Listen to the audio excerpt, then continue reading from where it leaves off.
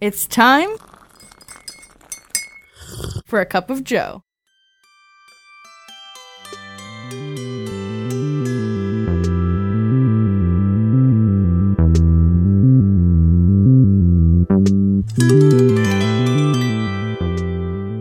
Hello and welcome to another episode of the Cup of Joe podcast. My name is Joe. I'll be your host. Now, before we even get into episode 4 of the podcast this week, I just want to say a quick congratulations to the Toronto Raptors becoming NBA goddamn champions.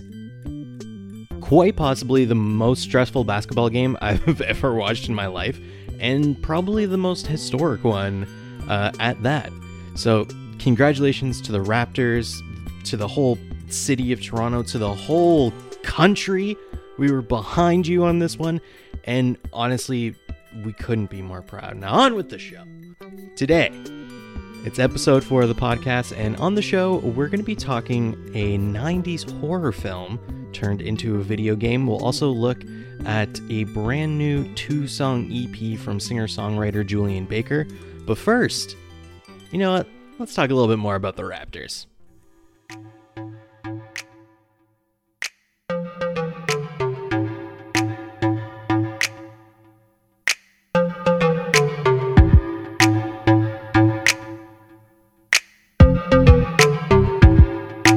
It's been 24 years in the making, but they've finally done it.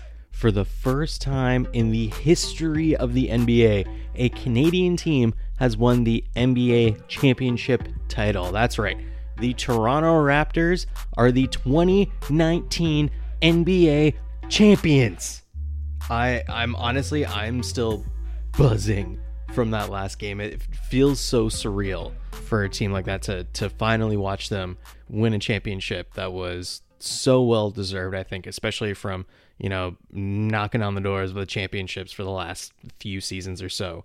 It was a series, a whole playoff run, an entire season really that had some drama ever since last summer when the Raptors made a blockbuster of a trade, sending DeMar DeRozan to the San Antonio Spurs for Kawhi Leonard. Now, I will admit, I was one of those people who was pretty upset about that trade. I love DeRozan. He meant a lot to the city, to the team, and trading him for a guy who all you heard right away in the media was kind of negative stuff had me a little nervous. People were saying that Kawhi was playing up an injury last year because he just didn't want to play in San Antonio anymore. He's really injury prone. He really didn't want to be in Toronto at all. But then he actually gets here with only a year left on his contract. And of course, everyone's still speculating how he's going to perform again, especially playing for a city that he had zero interest in. But then the season starts and he just lights it up. Not to mention the entire team really stepped up their game after that, especially team leader Kyle Lowry. You can see his game just evolve and change over the course of the season as well. They finished second overall in the Eastern Conference. They headed into the playoffs where they had an even crazier storyline. I mean, they lost the very first game of the playoffs against the Orlando Magic. It was a series that everyone thought that, they were pretty much going to sweep the series, but then they did come back, won 4 straight, moved on to the second round. That one goes all the way to game 7 against the Philadelphia 76ers, where we got that iconic buzzer beater shot in the last seconds of the fourth quarter from Kawhi Leonard to move the Raptors to the Eastern Conference Finals, where they would be playing their nemesis for the season, the Milwaukee Bucks. And that series got even crazier, if that was at all possible. After losing 2 games in a row, fought back and won 4 straight games. Are you freaking kidding me? Like, just the fact that they did that alone, I was so excited, and I had such confidence in them going into the finals after that. But still, they went in, duked it out with the current dynasty champs, the Golden State Warriors, and beat them in 6 games to become NBA champions. So proud of the Toronto Raptors. So proud of my team. Through that whole time, this whole season, all Kawhi Leonard did, I think, was just show to people his professionalism, his work ethic, and just how incredibly skilled this guy is and how much of a leader he can be, especially on the court, and especially in both those series against Milwaukee and Golden State, with just how calm and composed he was throughout those games, all the media coverage that went along with him as well. It was crazy. Now, when it came to game 6 of that series, my girlfriend and I didn't do anything super crazy for that final game. I think we were both so nervous and so anxious, yet excited about that game, that we just didn't want to go out. Like, going to a crowded bar or anything like that, I think just felt like too much. So we just had a friend come over, streaming the game online. It was perfect. And the minute the game ended, all we could hear all around our building was just cheering and car horns honking, people yelling from their balconies literally to one another. There was no other feeling like it. It was so loud and energetic and kind of uplifting, and it went so far into the night. And we don't even live in the heart of downtown Toronto at all. We live a little further west, but seeing all that outside of our building and how everyone was interacting with each other, and especially seeing the footage of thousands and thousands of Raptors fans parading through the streets, celebrating with each other, chanting, singing, high-fiving, it had me thinking of just how special a moment this really was, and what the power of sports can do to really bring people together. I know some people might think sports are kind of lame and stupid, especially when people invest so much of themselves into a certain team or a certain player. People don't get it. They think it's stupid. But it's really just like being passionate about anything else, like being passionate about film or music, books, video games, whatever it may be. It's all about finding this community that no matter what age, race, sexuality, or religion, like wherever you belong, you are welcome here. And I feel like this team, what they did this series and kind of what they did this whole season, is they really brought a whole country together, from the Northwest Territories to Prince Edward Island. And that is something incredibly special. It's going to be quite some time, I think, before the buzz and the excitement wears off of this city, before it wears off of this province, before it wears off from this whole damn country. Now, the Raptors are set to have their championship parade through the streets of Toronto this very morning. So if you're interested to see what that looks like, I would highly suggest you follow along on Twitter and Instagram at Podcast Cup, because you know damn well I'm gonna be there.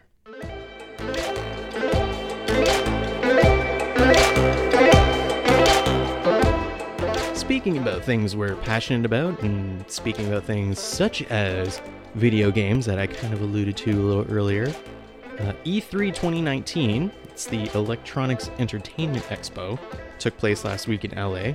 And along with a bunch of new tech being announced, the big draw to this expo is the game announcements.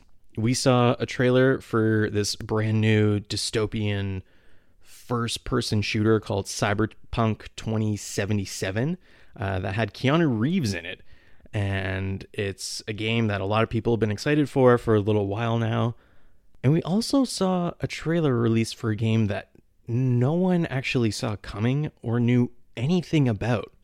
The Blair Witch game. That's right. The movie that started the whole craze with the found footage style in movies, The Blair Witch Project, has been adapted into a game and to be released later on this summer. The storyline of the game actually takes place 2 years after the original Blair Witch movie, which came out in 1999. But the character in the game He's an ex-cop named Ellis.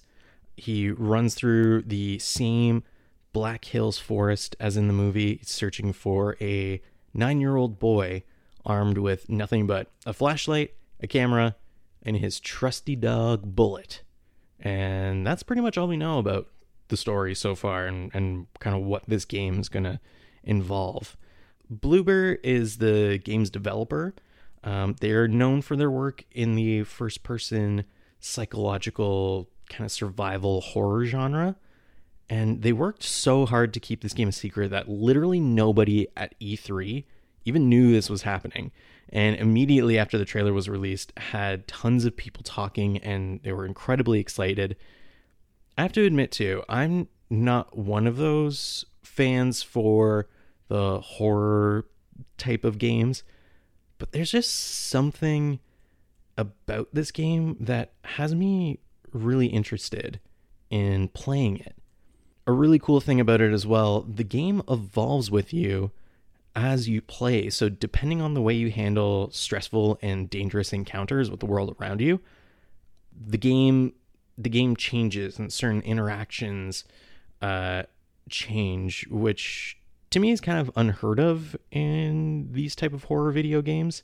We've seen that in a lot of kind of open world games, different games that change based on your character's morality and interactions, like in Red Dead Redemption 2, and of course the Fable games back in the day were all about that. We're all about kind of choose your own adventure kind of thing, and the storylines played out and certain interactions played out a little differently.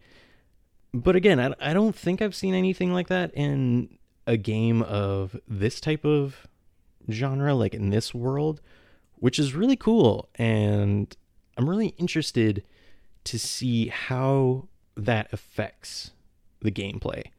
Bloober did a great job as well working along the film studio, Lionsgate Studios, to create an original storyline for the game, but still keep it canon to the Blair Witch universe.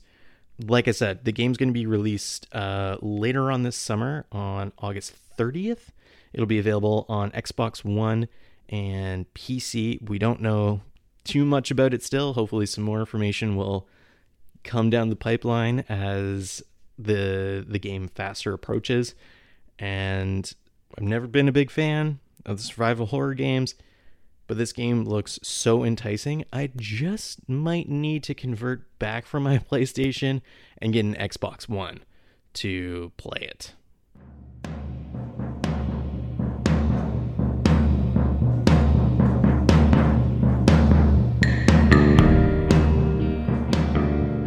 Moving right along to your Cup of Joe track of the week. This week's track of the week actually isn't just going to be one song. It's two. Now last week, June 13th, we got a brand new 2-song little EP from Memphis singer-songwriter Julien Baker. Now, this is the first look at some new solo music from her since she went on tour last year and released the EP for Boy Genius, her singer-songwriter supergroup with Phoebe Bridgers and Lucy Dacus. And the songs are called Red Door and Conversation Piece. And although they may seem like new songs to us, she's actually been playing them and working on them for quite some time, especially the song Red Door.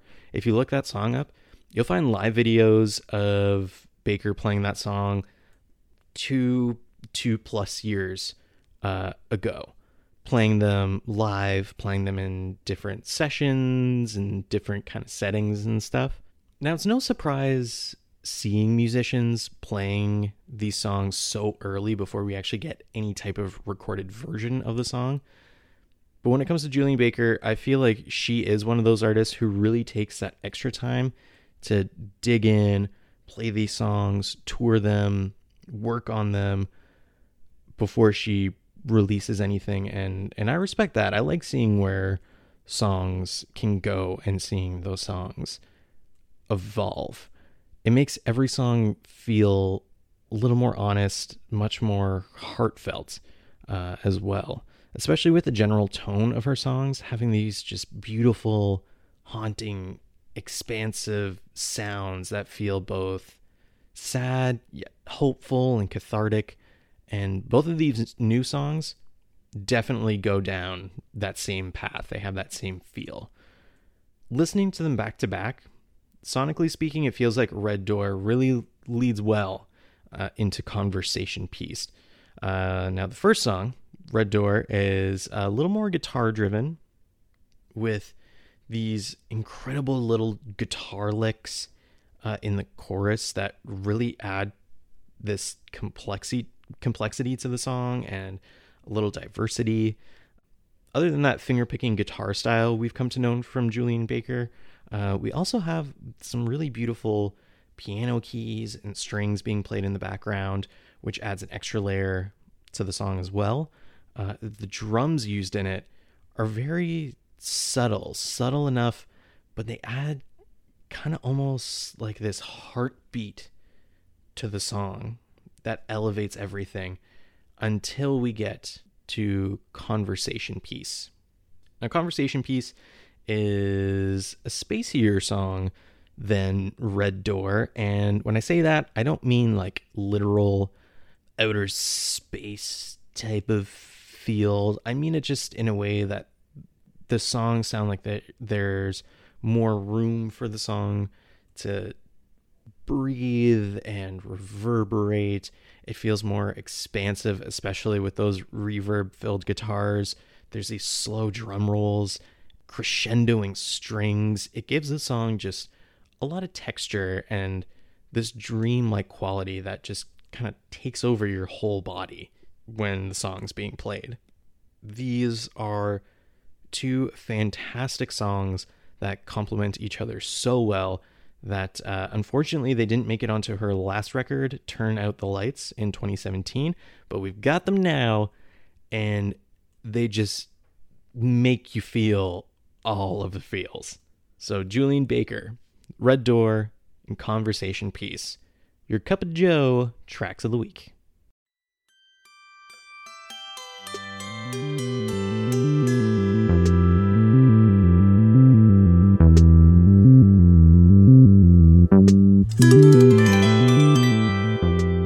Thank you so much for joining me for episode 4 of the Cup of Joe podcast. Remember, you can listen, subscribe, and rate the podcast on Apple Podcasts and Google Podcasts. You can follow along with the show on Instagram and Twitter at Podcast Cup for show news, updates. Also, to see the craziness that is going to be the Toronto Raptors championship parade this morning. Thanks again for listening. Keep positive. Have a great week, and I'll see you next Monday.